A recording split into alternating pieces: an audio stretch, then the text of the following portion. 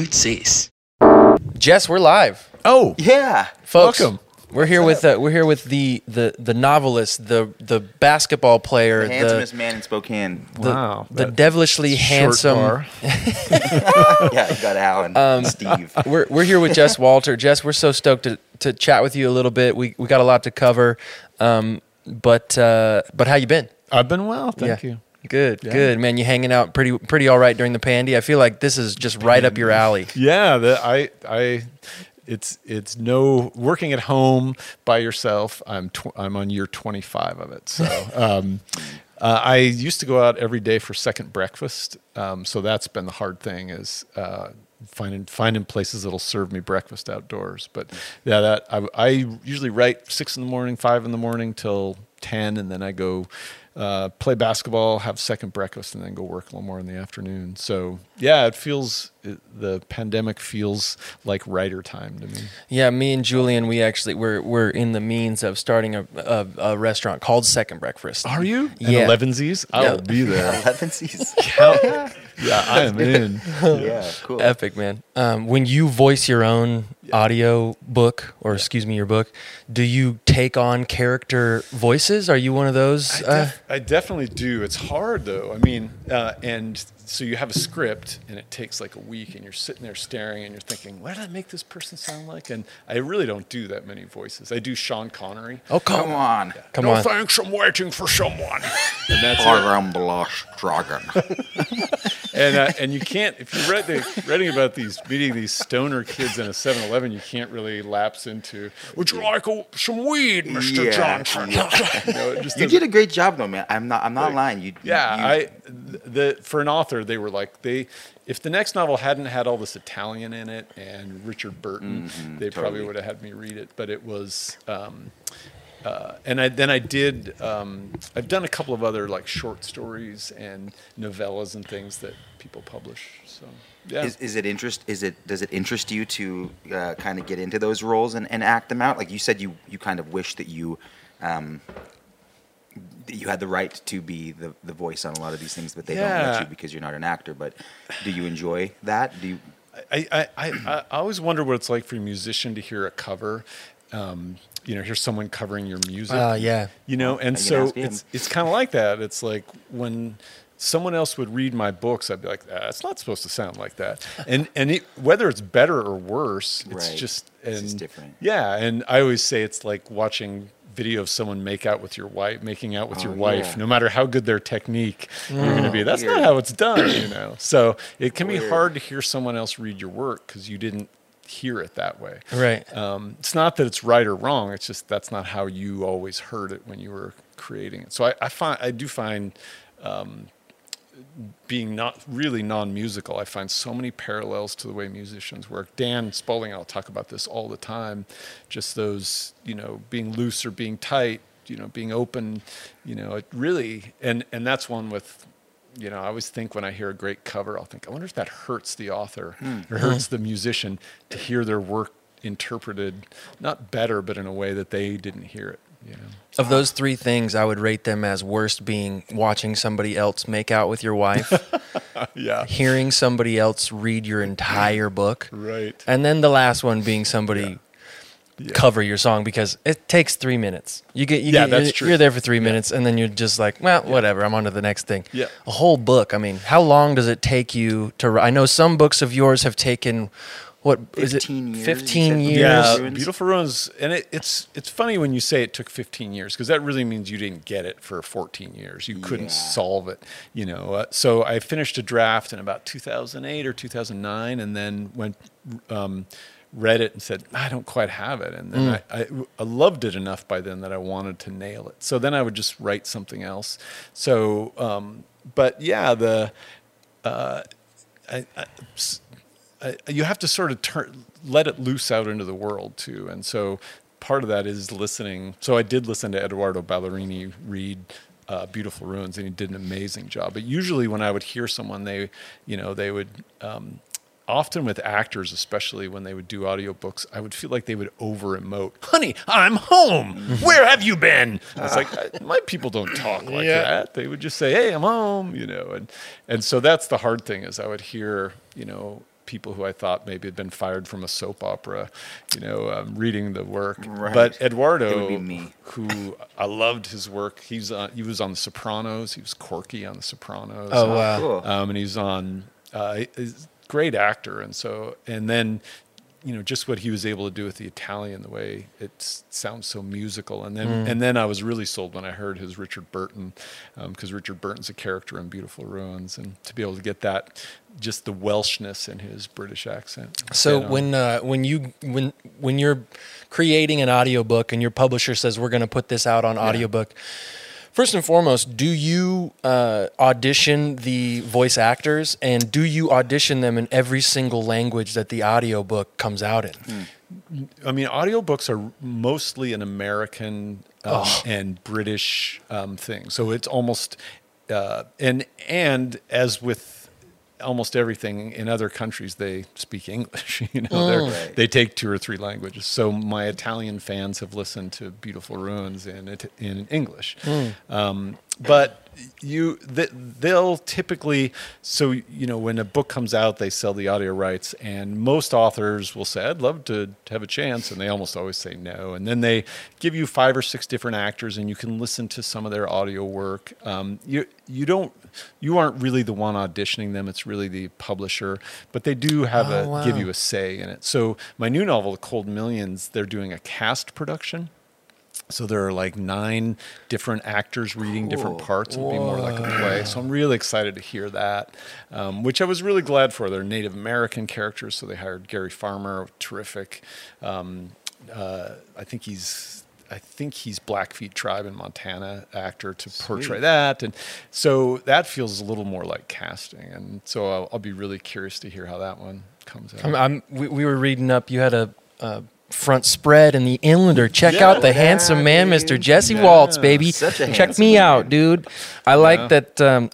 How many different places did the photographer go? That one was pretty quick. I had a photo shoot this morning where it's like, work with me, and leaning forward. Yeah. But that was just kind of meet me at the river and snap a photo. And that handsome man right there. Yeah, man. We were kind of digging into this, and I didn't know anything about your new novel. Yeah. I knew that you were writing it, but I didn't know the premise. I'm real excited about Thanks. that. Yeah, it was really cool. Like just burrowing into that period. It's cool to be out here in a 1902 former roadhouse, speakeasy, dance hall like this place was. I mean, the period I'm writing about, you would have taken the streetcar out from Spokane, gotten off here, taken a boat across, and there would be people dancing Gatsby style on the water. I mean, one of the things that made me want to write about that period was looking at these postcards of packed downtown Spokane. It was the theater capital of the West next to San Francisco. This was this Spokane was doubling in size every 6 or 7 years. All of that wealth. If you think about the internet, the railroad in 1909 was the internet times 5. And this was, you're coming west, you want to get things to East Coast to West Coast to Seattle, Portland to LA. You're pretty much going south or you're coming north. And all of these rail lines came together in Spokane. That's why we still have trains everywhere. And then they spread out. One went to Portland, one went to Vancouver, 7 main rail lines. And so this was amazing wealth, also because that amazing poverty. And that's what the novel is really about, is this other moment in history that feels like, to me it does now, with civil unrest, with class and race issues, causing people to finally stand up for their rights, and with all of the wealth landed at the very top of the pyramid with the wealthiest Americans. We're at the moment in history now that it has the highest income inequality since 1909, the period I decided to write about. Wow, man. When did you start deciding to write this book? I'll get these ideas and I'll stow little bits. It's like, being a writer is a little like being a magpie. You're just flying around looking for little bits of garbage, and you take them and throw them in a drawer. And it's like, what are you going to do with that Baby Ruth wrapper? You know, and you're going to build a nest eventually. So I started thinking about this novel back when I was a newspaper reporter, and I came across the free speech riots of 1909. 500 people thrown in jail just for standing on the street, singing and talking and protesting the fact that you had to pay $1 to get a job with these job agencies. And I just always thought, wait, my town was the center of progressive action in some period. And so that was the first impulse. And then I would collect all these different ideas and details about it and throw them aside. And so right around probably 13 or 14, I dove back into this idea, and I had another novel, a kind of more contemporary, funny, more like The Financial Lives of the Poets. So I sort of go back and forth with those ideas until something just grips me. And the other thing I kind of wanted to do, since I was writing about that period, I've never written anything that's sort of like a Western. And because this was about the way violence begets civilization, the way Spokane was nothing, didn't exist, and then 40 years later is 100,000 people, I thought, I want to write this almost so it feels like a Western, like those forces, that, I always thought of it as like Deadwood, but with 100,000 people. Yeah. I want to tell Deadwood, but with 100,000 people. Sweet. And then the real life character who came to Spokane, who led the free speech movement in 1909, was this 19-year-old pregnant activist from New York named Elizabeth Gurley Flynn, who is so incredibly courageous. 10 years before women have the right to vote, she's on the street corner with these hobos and transients fighting against corrupt police and officials, to get basic rights. 500 of them arrested. And it was really her actions that kind of, in a totally peaceful, nonviolent protest, one of the first in American history, she defeats, these forces. And so I thought, what if you write a Western, and instead of the stranger who rides into town being Clint Eastwood, what if it's a pregnant 19-year-old? She's the protagonist of the whole story. Yeah. Well, she's actually not. I realized I wanted her to be, sort of the mysterious figure who rides in. So it's really these two brothers, two Irish brothers from Montana, Gig and Rye Dolan. Who are, my grandpa was a hobo who hopped the rails in the 30s. And so I wanted two characters who kind of had that romantic side of being an itinerant worker. So, so that's the sort of basic setup of the novel. And then getting all those pieces to come together, so that, and the language, I think, is what really drives you in, again, it reminds me of the way I see musicians work. When I can hear the sound of 1909, then I'm ready to kind of dive in and write the novel. Oh, wow. Yeah. So have you, you're a storyteller, Jess. I would describe you as a storyteller. Yeah. I'm in part, I think I tell stories a lot. Oh, definitely. Have you always looked at the world and constructed these tales through how you see it? Do they come to you, or do you just sit down and go at one point, what am I going to do with my life? I guess I'll write. How do you get to this place as as Jess Walter? How do you get to be a writer? Yeah, I mean, I honestly never thought of it as a career when I was a kid. Mm-hmm. Because clearly I was going to play in the NBA. I was going to be a professional basketball player. And so I didn't really know why you'd bother with anything else. But it was a daydream exactly like that. And I think, just like you don't become a musician without loving music, without feeling it somewhere inside you. We were talking about what happened to my eye when I was 5. I got a stick in my eye, and so you can't go out and play with the other kids for a while. You're stuck inside, and I think that's when I fell in love with books. I remember my mom and my aunts and my mom's friends pulling me on their laps and reading me these books, and the world starts to exist for you that way. You start to see it in stories, and you start to just encounter it that way. And by the time I was in junior high, I was the editor of my school newspaper. I had a family magazine that I edited called Reader's Indigestion. It was like Reader's Digest. Nice. And Circulation 3. Yeah. And my brother and sister and I, my grandma would give us scratch paper. I try to explain to my kids, we didn't even have paper. We had to use the back of other paper, and we called it scratch paper. Okay.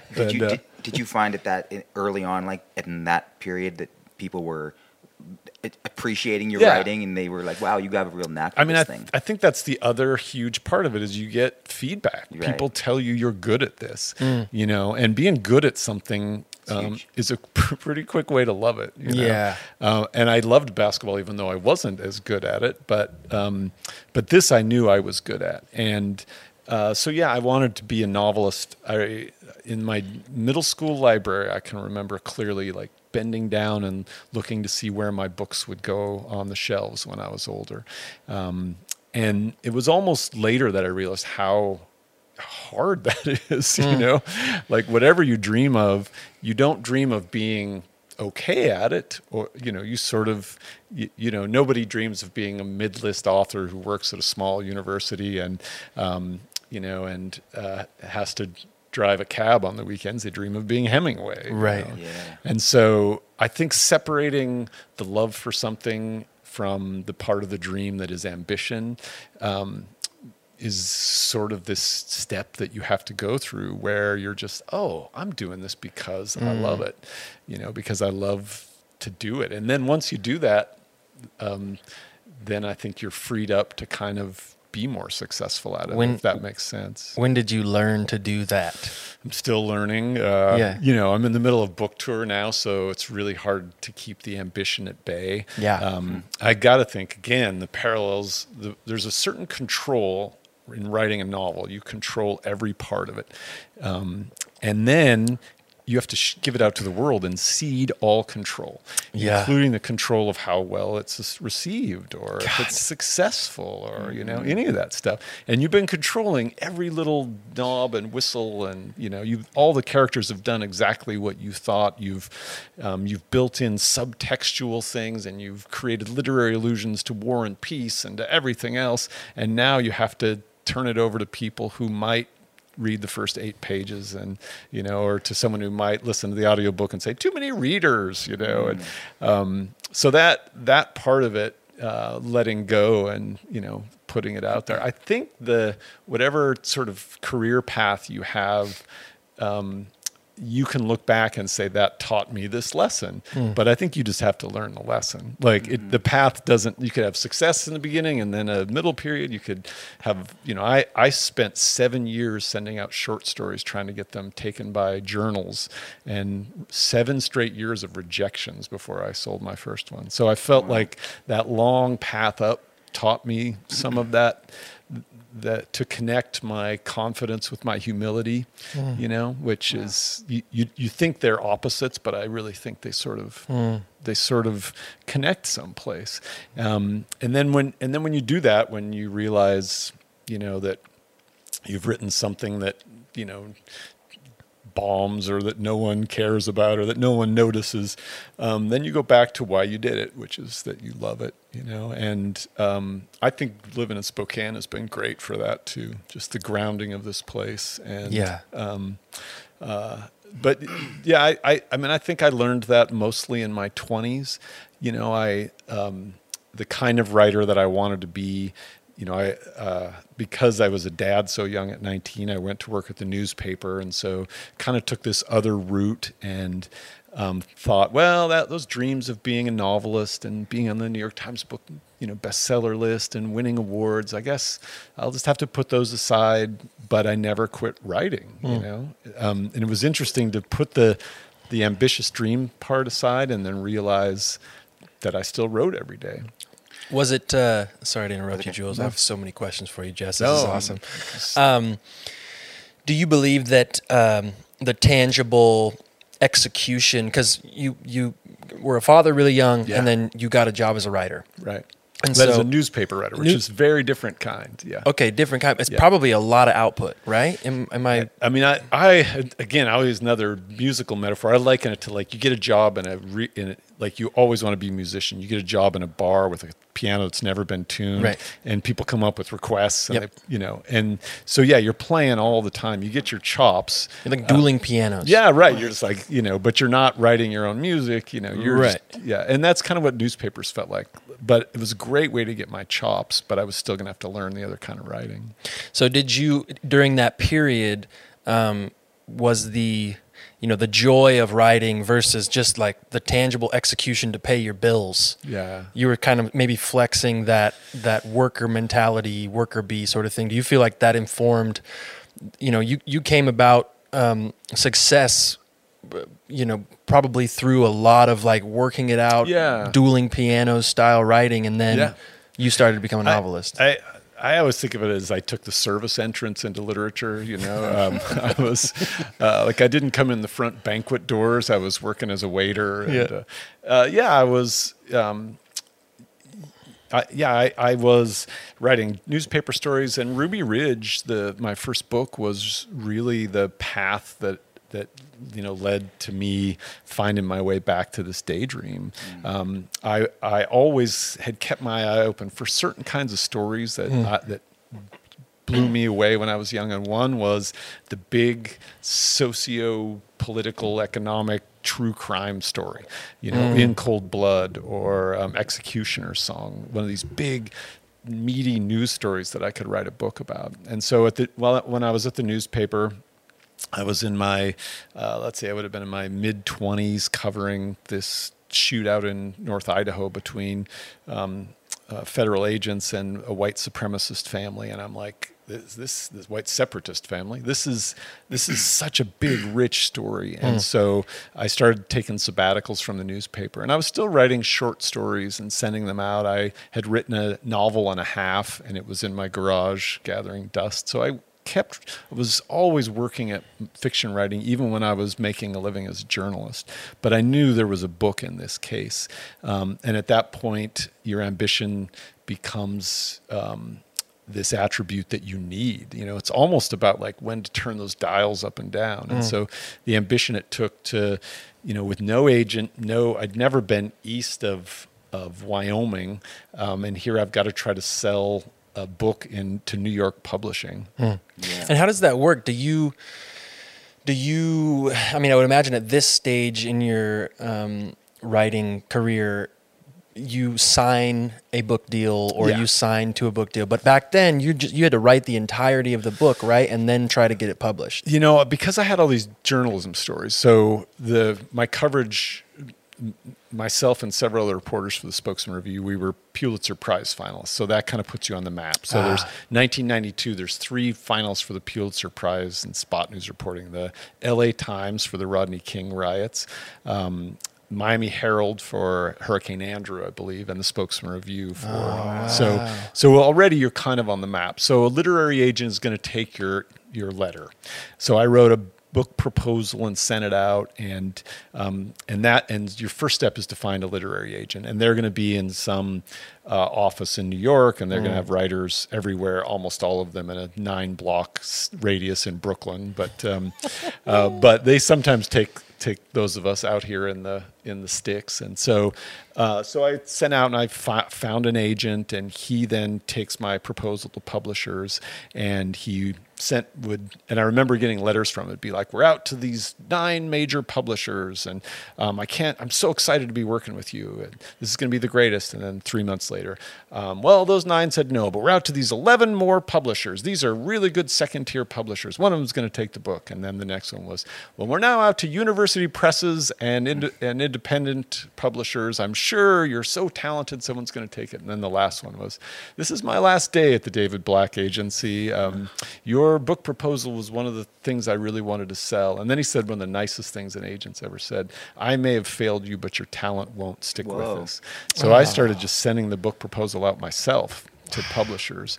And so found a publisher, HarperCollins, and they agreed to take the book. And so for my first few books, it's really an unlikely story, but I was unagented. I would negotiate my own deals. No way. And I had this brilliant negotiating strategy. If they offered 40,000, I would say 80, and then we would settle at 60. Yeah, That's boy. how you do it.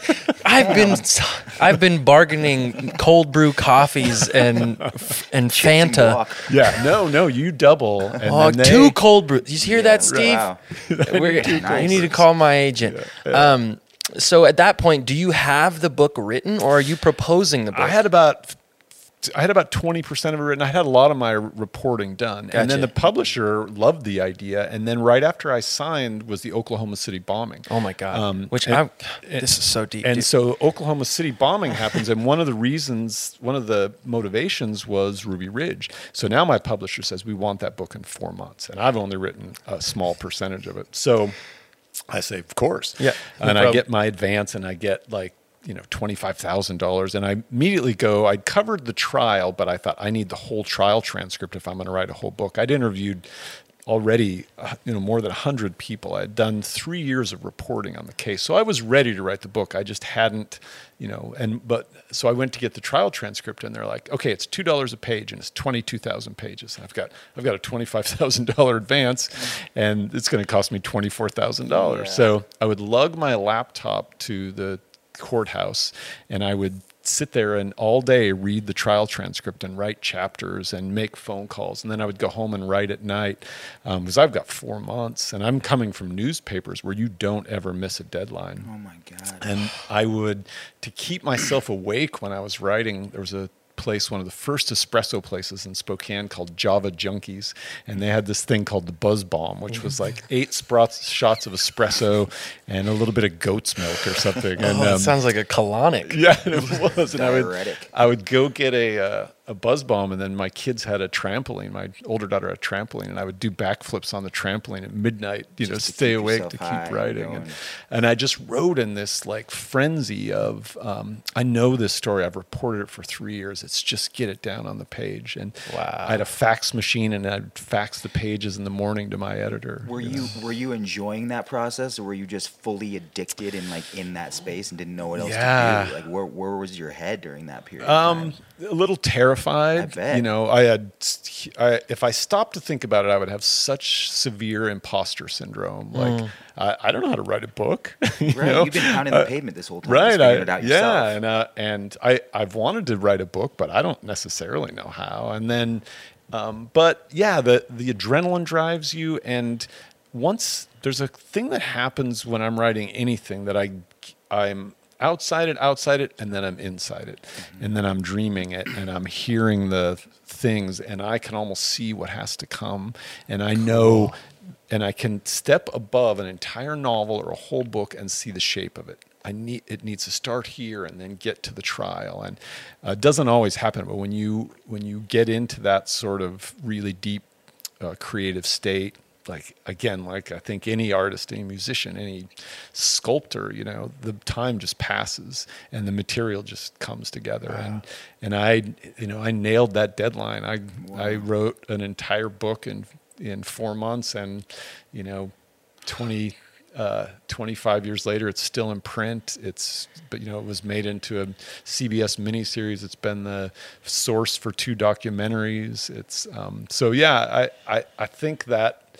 I think that now that I'm older, I use less of that artistic adrenaline, but I still feel it when it kicks in. I still recognize it immediately. Like I'm in this thing. Does it make you sad that you lost some of that artistic adrenaline? Do you wish you could have that, or does that kind of just like stress you out thinking? It's probably like any athlete. It's replaced by savvy. Sure. It's like, I may not be able to stay up until 4 a.m, but my heart probably also doesn't look like like a spastic frog either. I was going to ask if there was ever a transition in going from just being this ambitious writer, kind of just pounding the pavement like you were, figuring it all out, to actually now it being a job, and now this is your career and you have these deadlines. Did it change your attitude about the writing process? Yeah, I think the hardest part for me was right after Ruby Ridge, before I published any novels. So the Ruby Ridge book comes out in 95.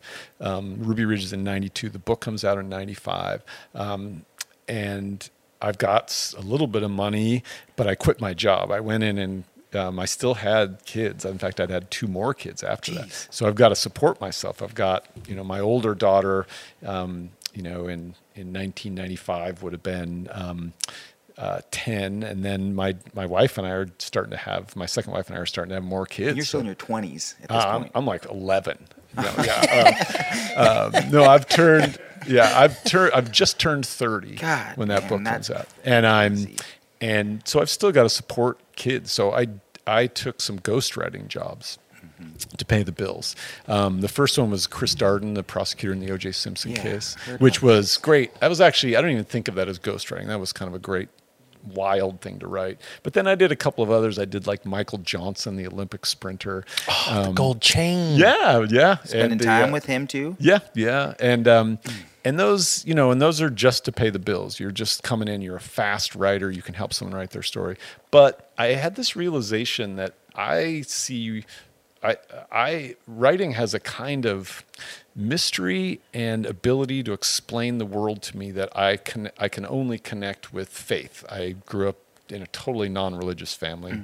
Football was what we did on Sundays, but it explains the world. It gives me hope. It's very much like a kind of religion. Yeah. It's more than what I do. It's more than a job. It's the way I see the world. It's what I think it gives me hope to find solutions in writing. And so I realized I can't just do this for money, or I will lose that. I'll lose that sense of it. So I had to go back to the original dream of being a fiction writer and start turning down these really lucrative ghostwriting jobs, bank enough that it looked like my kids might get a year of college, and then turn back to the thing that I loved, which was writing fiction. And then, so my first novel came out in 2001, about 2000, so 5 years after the Ruby Ridge book. And then it's just been, some setbacks, some successes, and then it was really my third novel, Citizen Vince, which won the Edgar Allan Poe Award, which kind of landed me on a more national stage. And then after that, The Zero was a National Book Award finalist, which is, the Academy Awards, and they're saying this is one of the 5 best literary novels of the year. And so that really landed me at a place where now I have the freedom to have it be the thing I love and support my kids and us, So, in that 10 years between my first book, 11 years between my first book and the National Book Award, I would be lying if I pretended like I was just, zen about it all the time. Like you're up in the middle of the night. I don't have enough of a reputation. I'm not being reviewed in the right place. I'm not selling enough. You worry about all those things. But I would kvetch and whine and complain, and then the next day I would go write. And I think even now that's the thing, is writing cures almost whatever worries me. Are you an everyday writer? Oh man, I'm an everyday writer. Wow. I took Christmas off last year, but man. Good on you. But that can also mean writing in my journal, laying on my back on a couch. Can mean reading someone else's book and then go writing for a while. I just like to do it. Well, it sounds like it's, super cathartic for you, as it should be. And I think, I heard you talking about how the process for writing cures, you can celebrate through your writing. You can get through your grief through your writing. You have all of these phases of yourself through what you write about. And I wonder sometimes if you actually write yourself out of situations that you're in and put yourself, because you can invent whatever you want in your own writing. It's all coming from who you are. I think you do, but you almost always have to sneak up on yourself. If I write too directly into something I'm feeling, then I get in my own way. But if I put it in someone else's life, and I'm not someone who writes what they call autofiction very often, like really autobiographically. I get really compelled by other stories, by looking out at the world. But then, like anytime you look out at the world, it's healing for you. It's so much better than just like trying to get at, why do, what is this thing that I can't get to the bottom of me? Like we just look deeper and deeper inside. And sometimes if we look outside, there's the answer. But and the daily writing part for me, I always think, let's say, you guys are so, when you guys harmonize on this show, by the way, I love it. I'm like, if they call on me to harmonize, I'm going to fake choking. Because whenever I try to sing. Let's harmonize. Okay, what are we doing? No. Whenever my son is incredibly musical, and whenever I try to sing, when he was little, he would say, "Can you not hear that?" My mom would always pull this when we were driving in the cars. Hey, Alan, who sings this song? I was all, Mom, this is Michael W. Smith. And she said, well, let's keep it that way. Oh, dang. Savage, Mom. Wow. Yeah, It was either my mom or maybe my sister. I maybe throw my mom under the bus there. So for someone with almost no musical ability, although I was fourth chair in 7th and 8th grade trumpet. Come on, man. Were there only 4 chairs? I think there might have been 5. The 5th kid was waiting on his trumpet. Yeah. 5th kid had asthma. Yeah,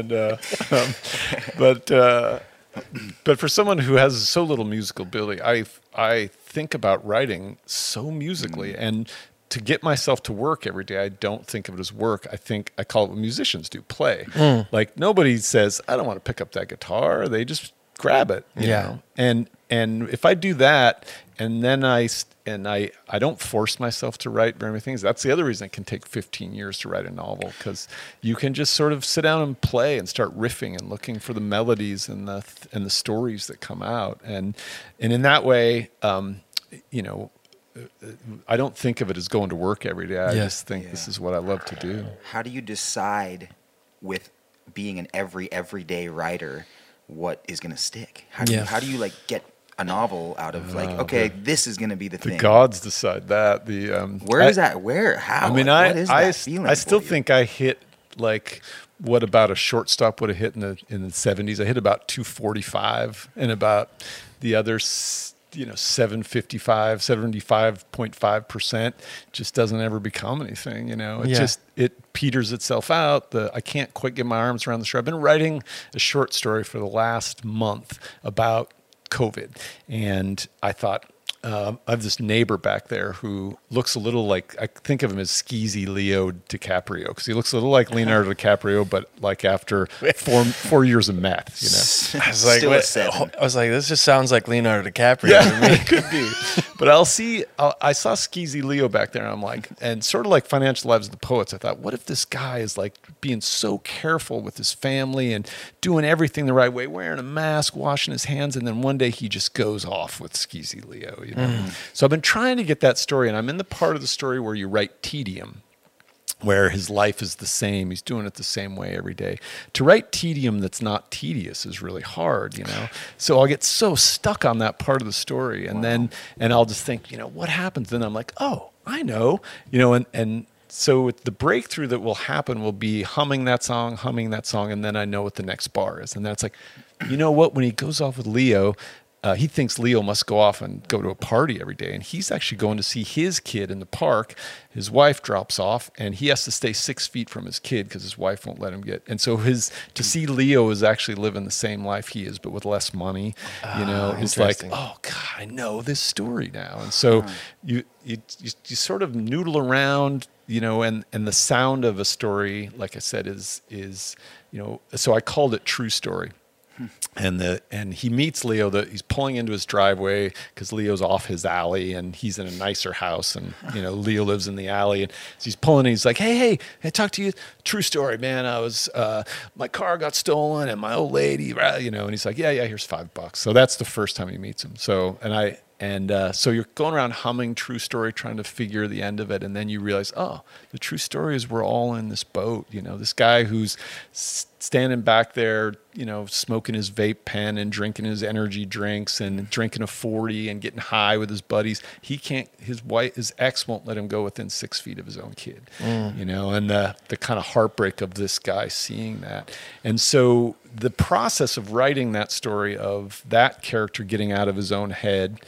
and me getting out of my own head, they kind of end up mirroring each other. You Wow. know? And that's kind of what like a week or a month, and that's, I don't even know if that story's going to go anywhere. You know, I'll send it to magazines and they might take it. They might. I just sold a story recently to Moss magazine in Seattle for $25. So I might Sweet. spend a month on it and get Wait a minute. $25. Hold up. We've been trying to get a bio for our website for a minute, and if Yeah. you're going rate is $25 36 just on it, dude. listen, we got 6 more of these Perriers in the fridge, Well, okay? The novel that I mean, Beautiful Ruins has sold more than almost 2 million copies. So Really? So the other end Holy of that, I'm but the obviously- funny thing is, I don't really spend any more psychic energy on that than I do on, Wow. on Yeah, the yeah, $25 totally. story. They're all music. They're That's all so stories. interesting. They're all language. So if you hire the guy who writes for Moss, I'll do it for 25. If you try to hire the guy who wrote Beautiful Ruins, it's going to be tens of millions of dollars. I mean, on I the just lawn. want the text that you sent me to when I asked if you'd be on the show was plenty. Yeah, If I can just that's it. screen, if you give me permission Well, to screenshot that, and you're welcome to use the Andy Warhol's Factory in the Woods, which That is is what I good. think you guys got going. That's on it. there. Yeah, dude. That's quote, that's write pretty good. that- we're Andy gonna- Warhol's Factory in the Woods. It's crazy here. Just crazy Just you here, feel like dude. when you text people that there's like this, people kind of rely on you to like send them incredible prose coming I to hope them. not. Although I will I'm gonna not get use your number and I'm I just gonna will not start use texting text you. language. I Yeah. can't bring myself to. No. But there are a few things I end up having to do every eulogy in the family. For sure. You know, and I remember my aunt, like when she started getting ill, giving me notes and saying, "Here's what I want you to say." And so I've probably given 15 eulogies. Oh, you wow. write, you write the obituaries when Yeah. your family, when people in the family pass away. You end up, people assume you're going to give the toast. But if whatever things came together to give you the kind of ability and love of something, it seems like a pretty small price to. Does your family all fully support everything that you do? Read the stuff you do, like it? They think you're weird. What do they think about you? Yeah, I mean, I think sometimes my kids have had trouble,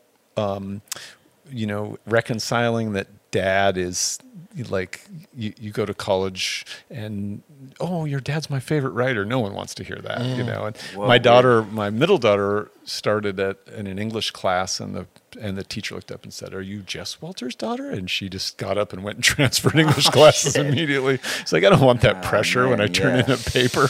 Yeah. Wow, But for the most part, like my son gloriously doesn't read my work. He's like, I'd rather just have you be dad. I don't want to. You prefer it that way. No, I mean, I'm fine with it either way. Brooklyn, my oldest daughter, who you know well, Al, is I'll never forget. Growing up, my kids just loved reading, and Brooklyn's always like, I want a story that is, moving and well written, literary, but also just like compels you along. And I want this, and so I'm always giving her books. And she went to. She traveled in the Far East, and she wanted a backpack full of paperbacks, and I considered this my most important job as a parent was to pick out the little paperbacks that she could read and toss aside, as she was in Tibet, and when she was traveling, she was in India, and she got separated from, there were floods, and we didn't hear from her for a few days, and she finally calls, and I'm like, oh my God, are you okay? And she said, Dad, I'm fine.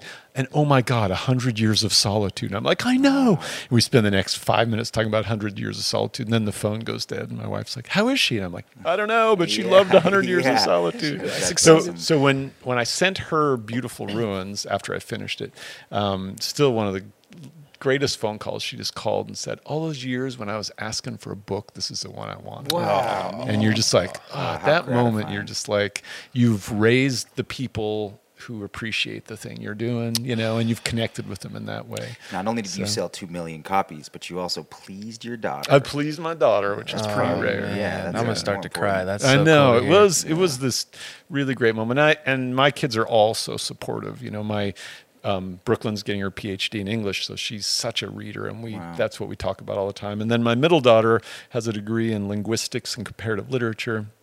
And my son is an engineering student and a musician, piano player and singer. He's in the choir at UW. And, Oh, cool. But even he, you know, even though he's sort of purposely avoided reading my books. He's read a couple of short stories and loves talking about them. So, and then my wife is, you know, you can't be an artist's spouse without taking on a lot of the anxiety and insecurity that they're just going to carry. Yeah. And we can carry it in a lot of different ways, but they'll know it's there. You know, I can be like, no, I don't care if I got a bad review. And she's the one person who knows that that I'm just going, Actually do it. yeah. Or, you know, no, it'd be great if the book does well, but you know, the only person who knows I'm lying when I'm being, and so for them, you know, I think they shoulder some of that, you know, and that's a real gift. So my wife, Anne, has been terrific about that.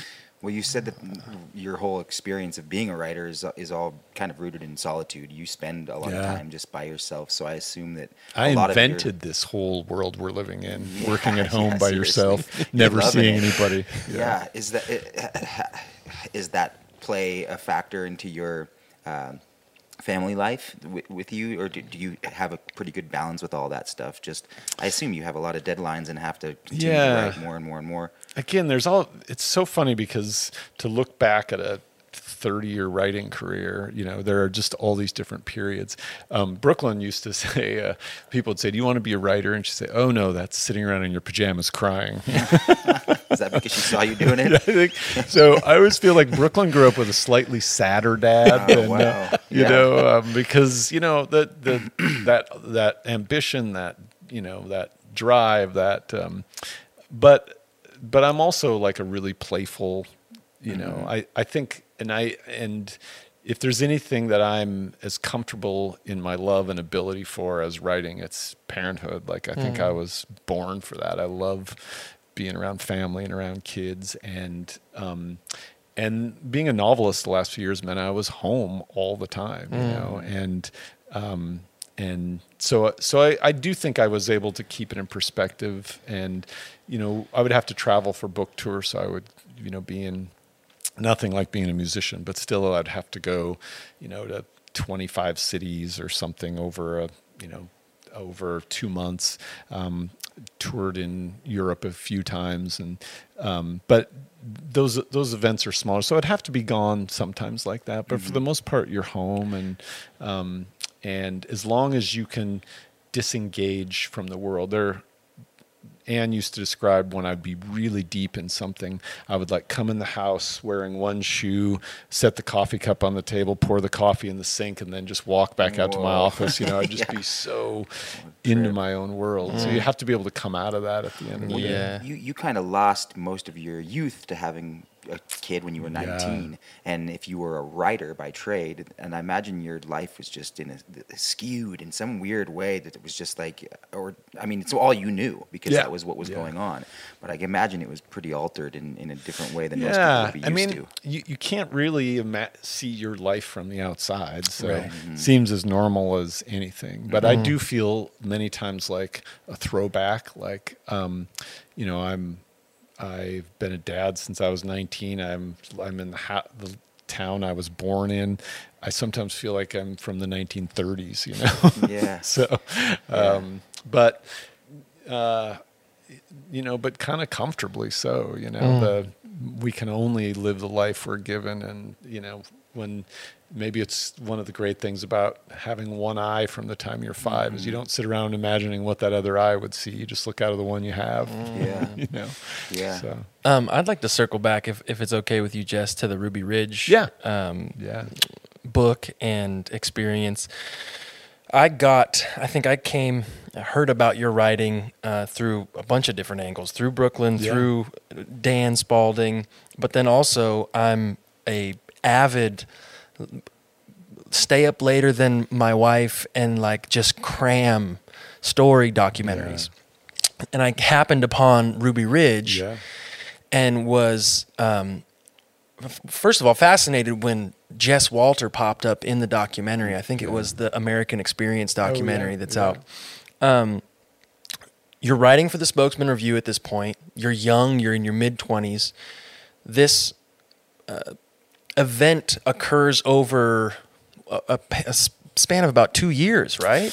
Well, the case itself, we didn't really know about it. I mean, but by the time it bubbles up at the newspaper, the standoff is happening. The shootout's happening. Yeah, okay. You know, it's not like we're out there saying, you know, which alcohol, tobacco, and firearm informants are infiltrating which cells of white separatists. You know? Right, and so you this bubbles to the surface, the standoff happens, and you go out and cover. Are you there on the ground, on foot? Like, how does it, as an investigative journalist, what are are you cold calling people? And as well, once you get the story, if you've downloaded all this information over time, and you go, I want to write a book about this. Well, I've always been curious about these stories because do you have to get the rights signed away by the families? You know, if you go write a book about Oprah, you have to get the rights to the book. Yeah. Well, this was, it works differently every time, of course. This was not the sort of book that, you know, this was not Randy Weaver's story. This was not the FBI story. This was down the middle, tell every side of the story. This was a journalistic story. So I approached it as a journalist. Yeah. Getting on the story itself was really hard because I was not the top of the food chain at the newspaper. I was a scrappy 20-something night cops reporter with his daughter at home, living in a $165 a month apartment in Brown's Addition. I checked out a company car once and didn't return it for 4 months because I didn't have any other wheels. I was so poor, you know, and so I'm trying to get on this story. This huge story breaks. We have we have these amazing reporters who are on it. I'm stuck in the office, and it's happening in North Idaho. And it was about day 3 when I thought found out the Weaver family was from Iowa. So I just started burning up the phone. Call every library in Iowa, get every phone book, get every Weaver, call every Weaver until you find a relative. Wow. And then I did that, and I found a cousin who told me, Vicky Weaver, the wife, her family's driving out there. Oh, do you have their number? So then I call them. So I do an interview with some people in Iowa, in Spokane, as they're leaving for Idaho. I go to my editors. I say, here's all this information on the family. Write it up. It goes in a story. And then they're like, all right, go up to Idaho. They gave you the lead. So I head up to Idaho. I meet the family. That sort of gives me an in. In the meantime, I'm also working federal sources. The great thing about being a reporter is it's you can be a good writer, you can be a good researcher, but it's just curiosity. It's just what will you do to find out more information about something. But aren't there a lot of people that are like, no, don't talk to us. We yeah, don't how want are to hear you anything received from when you are making those cold calls? Yeah, sometimes, and I always think I'm the conduit for the story. I'm trying to get your story out there. You know, I say, look, you know, the FBI is saying Randy Weaver is a white supremacist, and she's like, he was in the Army. They're good Iowa folk. He worked at a John Deere factory. They have kids up there. You know, they're a little religious and weird, but you know, And so you get that side of the story, and then you go to the FBI, and you know, and you just sort of bounce back and forth and get everybody's version of the story. And if you do your job right, you're just sort of sort of getting the facts out there, getting the word. It takes a very diplomatic approach. Yeah, but it also just takes curiosity. I really was curious, how do you go from being this all-American Iowa family to shaving your head and putting on a swastika on a mountaintop in Idaho? You know, I mean, what are the steps that happens? How, and from the other vantage, how does the FBI and the Marshal Service and the Bureau of Alcohol, Tobacco, and Firearms, you know, end up in this place where these mistakes mean that they're shooting civilians? You know, it's just tracing those steps and finding out the human decisions that lead to them, and that's what I'm so fascinated by, and the story that I want to tell, because I had gotten to know Vicky Weaver's family, when the standoff ended, and I had been so I'm up there reporting as all the things are happening. But I said, when it's over, I'd sure love to talk to the girls. And so every reporter, Time and Newsweek and the New York Times and ABC, NBC, dozens of reporters are up at Ruby Ridge, and the next morning I'm the only one who interviews the Weaver girls as they're leaving. And as they're leaving, the day they left the day compound. they leave the cabin to go back to Iowa with their relatives, I interview them and I describe for the first time what it was like inside that cabin. And that was a side of the story that hadn't come out. And from then on, I felt like this is my story. I'm just going to keep chasing it. So from the trial, I flew to Iowa and researched the Weavers' backgrounds, how they arrived there. I followed up with all the different federal agents. It's really just curiosity. You just want to get the next piece of the story until you can put it all together. What were those girls like when you interviewed them in that moment? Yeah, I mean, that was still one of the most harrowing interviews. They were furious. They had their from their vantage, they don't think our parents have put us in this situation. From their vantage, their brother was shot in the back, their mother was shot in the head as she held their, it's horrific. They huddled in a cabin with their dead mother for 9 days, assuming they were going to be shot by the federal agents. It was, and the FBI has been saying these are white supremacists who, they've been saying this sort of company line. And by that time, even the federal agents knew that they had made terrible mistakes. Mm-hmm. And then it was tracing how did those mistakes come about. And it isn't usually, there are always two steps to those stories. The first is the mistake and the second is the cover-up. And it's tracing those places that the cover-up occurred.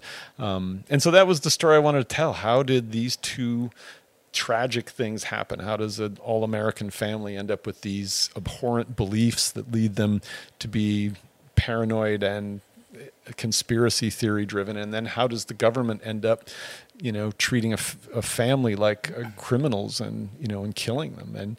And those two stories, you just cue to as much of the truth as you can get to in a story like that. Was there an overwhelming ingredient that you believe both of those parties were susceptible to that kind of led them to that place? Is it that's a great question. Fortune telling? Is it throwing out enough belief? I mean, the book was originally called Every Knee Shall Bow, right? Because of a sign the Weavers had at their house, Every Knee Shall Bow to Yahshua Messiah. But it was really both sides were saying it was a kind of stubbornness, a kind of tribal stubbornness that in the 25 years since that book has only gotten worse. We are so stubborn and tribal now, and we don't want information. We don't want anything that's going to change the way we think. All we want is to be confirmed in what we already believe, and that's the Weavers, went down this road of conspiracy thinking that a lot of Americans are going down now that leads them, to believe that racism is the answer. The government went down this other road that in which they refuse to see beyond their definition of who follows these beliefs, and the stubbornness on both sides, the inability to just stop and treat this like human beings, and it probably leads to a lot of tragedies like that. Yeah. Do you see that overwhelming?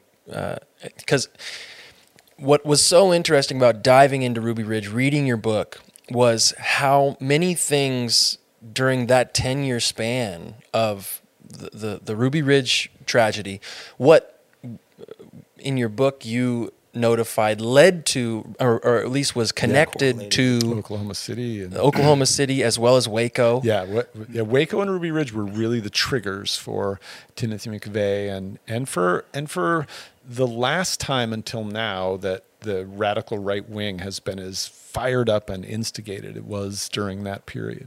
And but prior to this, and correct me if I'm wrong, there was a situation that happened with a alt-right neo-Nazi group robbing banks up the West Coast. Order. Yeah. And this was what at least spawned this overwhelming sense in trying to rid our country of that. Yeah, there has always been this this outlying group of racist criminals like the Order. But in the 1980s, the Order inspired by groups like the Aryan Nations in Hayden Lake, set out to commit robberies and start a war between the races. They're always trying to start a war between the races. And, right. And thankfully they're, the stupidity of that project always fails out from under them. But and so that the Weavers moved to Idaho at a time when investigating those groups was at such a premium that they fell into the investigation. But then it was on the fringe. After Waco and Ruby Ridge, you had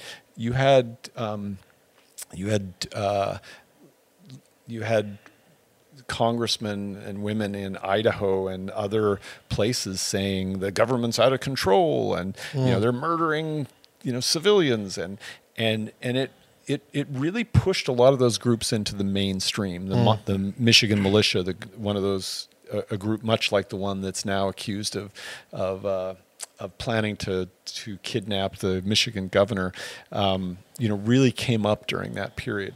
But what happened was after Oklahoma City, when Americans saw that a lot of these groups wanted war, and then they lost a lot of the appeal, the mainstream appeal. They went back into the fringe. Now, when you have a president who says openly racist things and encourages the Boogaloo Boys or the Proud Boys, that now they're back out in the mainstream again. And no matter what you think, no matter who you vote for, whether you're a R or a D or a blue or a red, to have groups that propose racism and violence, that should be out of the political mainstream. Neither party should allow that sort of thought to be that and conspiracy thinking. So, I feel like, if we can't draw the line at violence and conspiracy thinking, then we don't have a whole lot in common. If political parties can say, let's toss out violence, including rioting. I'm so supportive of the cause of Black Lives Matters, but I don't think any politician should say, it's good to blow stuff up or set fires or anything. I think that's a pretty safe place to say. I believe very much in the cause of racial justice, and that that law enforcement needs to act differently. But I also don't think we should loot stores. Right. I don't think that it's too far to go. Unless it's a Banana Republic, because they got some polos, Jess, that you and I could fit right into. But you have to do that seasonally. You do not want to loot a Banana Republic in the summer. No, their winter line is lame. So you interviewed a lot of federal agents for Every Knee Shall Bow, and as a journalist, you had spoke about like I was hungry and I had to go find that story. It is. I've never interviewed a federal agent, and so I don't know, and I'm assuming this, but. Do they have to go out and find jobs kind of like that as well? In my study of Waco and of Ruby Ridge, there's these federal agents, just like, I have to do the same thing. I have to go out and I have to be like, okay, I'm going to sell you this song. It's going to be the best song you've ever heard, and it's going to make me millions.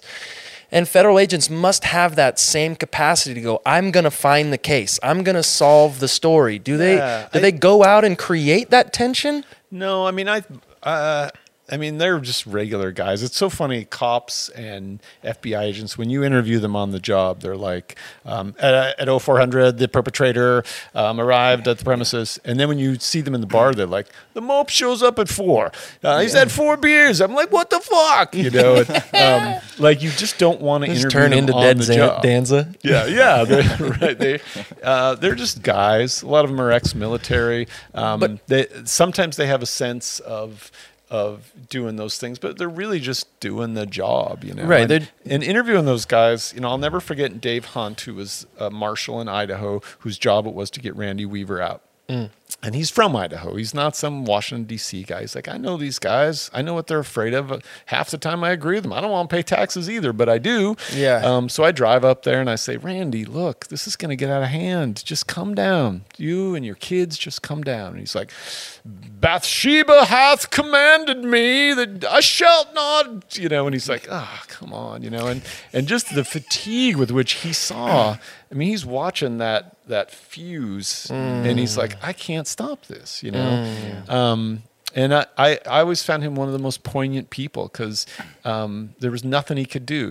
He couldn't. He'd say, "Look, you can drive down yourself." Of course, you'd say that.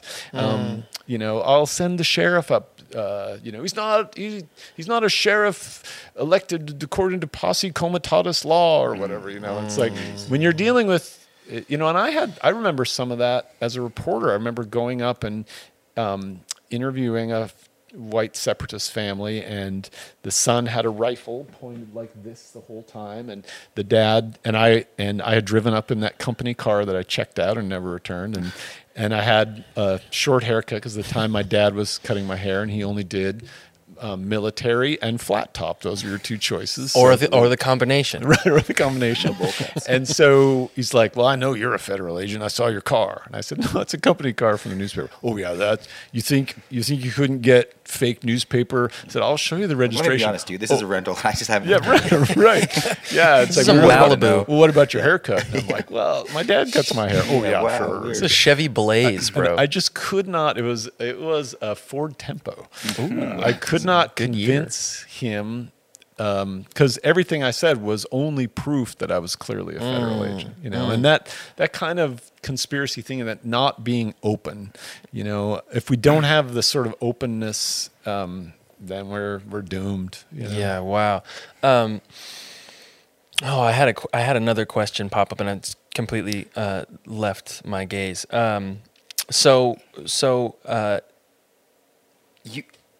Take over, That's Jules. okay. Jump in. You said that the whole thing was curiosity based for you, and that you were just like fascinated by all this stuff, and you were able to take this diplomatic approach to figuring out of it. And at the same time, there must have been experiences like what you just talked about that were, in fact, really scary for you to be a part of, and also was after the fact of writing the book. Wasn't there like this intense amount of responsibility that you felt to telling the truth, and then did you get like death threats, or like I just assume that like something like that kind of thing happens with this kind of story? I got some threats. I showed up on one FBI list.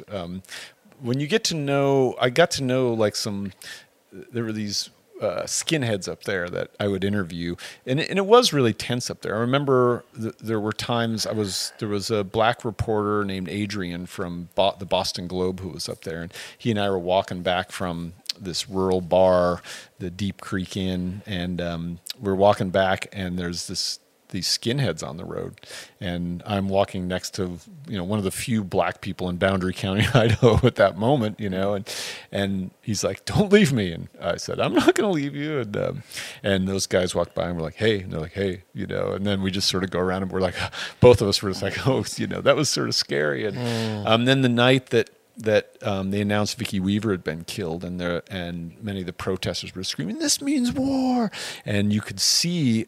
And if you looked in the woods, you could see FBI agents with their rifles trained on this roadblock, and you're like, this is going to erupt. And so there were times like that. Oh my God. Usually, like a reporter, I really do take my job pretty seriously when I was a reporter, of just taking the information, and being Switzerland, being as neutral as you can.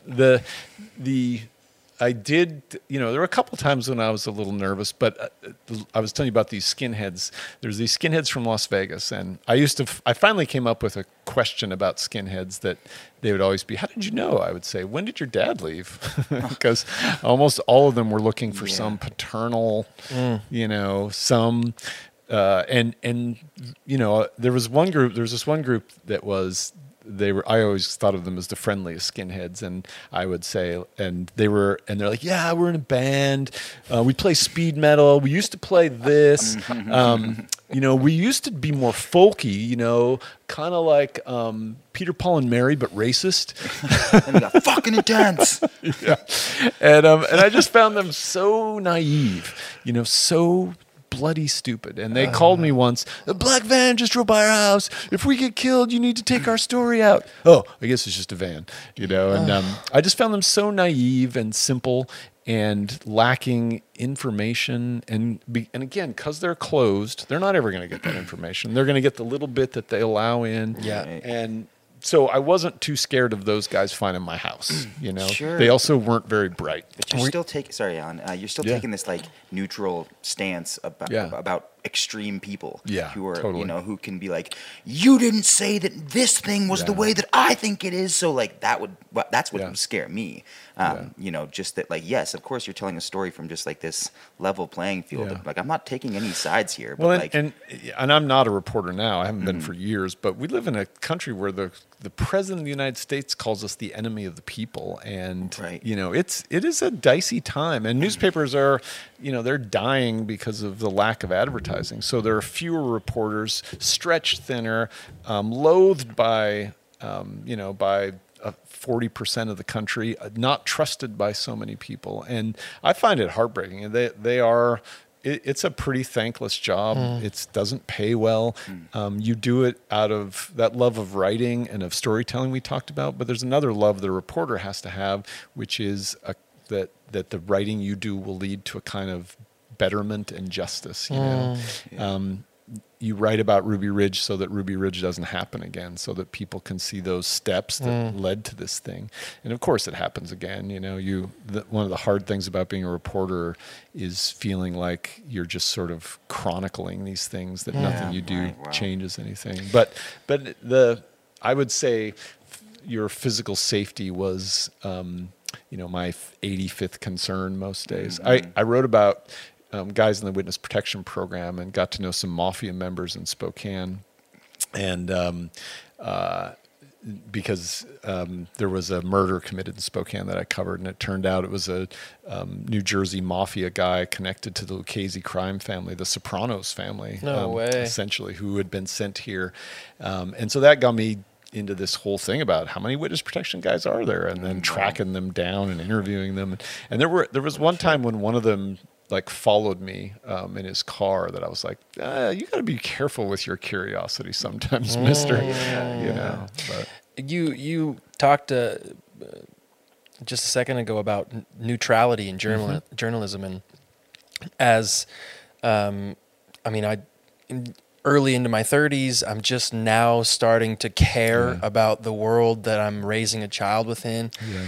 And the neutrality in journalism, now granted, biasm's going to happen in human storytelling regardless, because we inform ourselves through the past, and our future is kind of told in that regard. But neutrality seems to be slowly leaving journalism. It seems to me, and it's I think probably because of a lot of different integers. You have to sell papers, clickbait, advertisement needs. I mean, the real thing is not necessarily the market. The market doesn't drive it because people want sensational stuff. It drives it because people want to be reaffirmed what they already think. Interesting. Fox News is so big because the people on it don't want CNN to pop their bubble. They don't want MSNBC to pop their bubble. They want to live in that bubble. MSNBC, the same thing. I don't want to. You want to be reaffirmed in what you already know. And it's funny writing a novel set in 1909, as I did with my new one, because the newspapers were the same way. There were 4 daily newspapers in Spokane, and you could get the labor progressive newspaper. You could get the establishment newspapers that would just tell you what the business interests wanted you to know. It was almost the journalism really evolved into a much more civic-minded thing. And because that's the period that I was a journalist, that's what I cling to. There are still amazing journalists and reporters out there. There is not, there is not a great deal of bias within, except in what we choose. If you choose something down the middle, like the New York Times or the Washington Post or even the Wall Street Journal, which has a very right-wing editorial page, but covers the news really straightforward. I think you're going to I think TV news is harder because it's always had to be a little flashier. Yeah. I think CNN has gotten so tired of Trump's lies that now they just say the president's lying, and if you're a Trump supporter, that doesn't seem very balanced or neutral. It seems, but I think these are unusual times to try to be that kind of reporter when disinformation is just everywhere. Yeah. But we have to be discerning, and we have to open ourselves to all different kinds of things and be willing to admit we're wrong. Yeah. And nobody likes to do that, unfortunately. You are younger father, and you're seeing this evolution happen with the age of the internet. Yeah. Talked about misinformation. I'm curious, going back in time and learning about Cold Millions, your new book, what parallels did you see? You talked about the sensationalized newspapers, just 4 of them in the Spokane area was only 100,000 people. Yeah. What other parallels were existing in that universe that you studied about? Because it's kind of fact, or it's kind of fiction, it's kind of nonfiction, right? Yeah, it's. It really is a novel, but I based it on these events that really happened, these free speech riots in 1909, and as I said, the thing that drew me first was the parallel of income inequality. We have the billionaires got $2.1 trillion richer during the pandemic. Yeah. Now, the rest of the economy is suffering. We all know restaurant owners, and how did they get $2.1 billion richer? Because everything is right now geared toward the finance side. The simple aspect of housing. Now, if you own a home, you want the value to go up. And middle-class people, their entire wealth is often tied up in that home. It's become not just a shelter, a place you live, but the place that the instrument for your financial well-being. And so when that happens, what's going to happen to homelessness? When we make every home a commodity that generates wealth, when we take that commodity and we chop it up and we allow finance people to sell it as another kind of financial instrument, which caused the financial crisis of 2008, what's going to happen to homelessness? Why are we surprised to go downtown and see people sleeping on sleeping bags? We've built this into these systems that we've created, and you look at 1909, and this is when the system is being built. This is when. So the 2 brothers in my story are named Ryan, and Gig. Gregory, his nickname's Gig. And I loved thinking about the gig economy and imagining a guy hopping a train in 1909, showing up in Spokane. If you arrived in Spokane on that train in 1909, you'd be one of thousands of hobos, tramps looking for work. All of the mining and timber in Montana and Idaho, all of the agriculture in central and southern Washington, the hobos came here. 7 rail lines coming in, Tramp Central Station. And those hobos want a job. So up and down Stevens Street, there were 20 to 40 job agencies, and you went there and it cost $1 and they would send you to a job. Now you go out to that job, and these unions at the time are fighting for rights for workers. They're fighting for a 6-hour workday, not 5, because it was a 7-hour workday. They're fighting for a 10-hour workday, or a 6-day work week, a 10-hour workday, not 8, but instead of working 12 or 14, they're fighting for the right that if you cut your foot off in a baler, they don't just throw you out. They have to help you. They're fighting for basic, health and welfare. And we're in a system that is so geared toward finance that billionaires could make $2 trillion during a pandemic, that they could chop up our mortgage and make money on that, but we aren't going to take care of the people at the most basic level with their basic needs. So to write about hobos on a train going to these job sharks to get a job is in my way, it's an allegory for an Uber driver. No one's he's going to drive 7 days a week if he needs the money. He's putting his own car up. If he wrecks his car, that's not Uber that pays for it. He pays for it. He pays his own insurance. We are very much in danger of putting ourselves in that gilded economy that we had in 1909 that led to the Great Depression, to 1/4 of people being out of work. Capitalism works beautifully if it's regulated. If it's not, it will always do this. The wealth will, and since the 1980s, we've cut regulations so much. So rather than write an economic treatise on any of that, I write a novel, and then hopefully the next time you see a homeless person, you think of my characters Ryan Gig, and you think of someone battling just to make a go of it. What it's like to be so close to the edge that you could lose everything. Your car breaks down, you call someone, you get a ride. If the guy who lives in the alley behind me, if his car breaks down, he can't get to work, he loses his job, everything falls apart. To be that close to the edge. And so, I do think we're living in times in which we have to really remember to bring up the poorest and the least fortunate, or we'll find ourselves there. That's such a wonderful sentiment, and I think an excellent way to wrap I was up. told there'd be ping pong. There's going to be ping pong. We're going to do some conversations. We just put up the table today. Jess, you are fascinating, and I feel like we don't.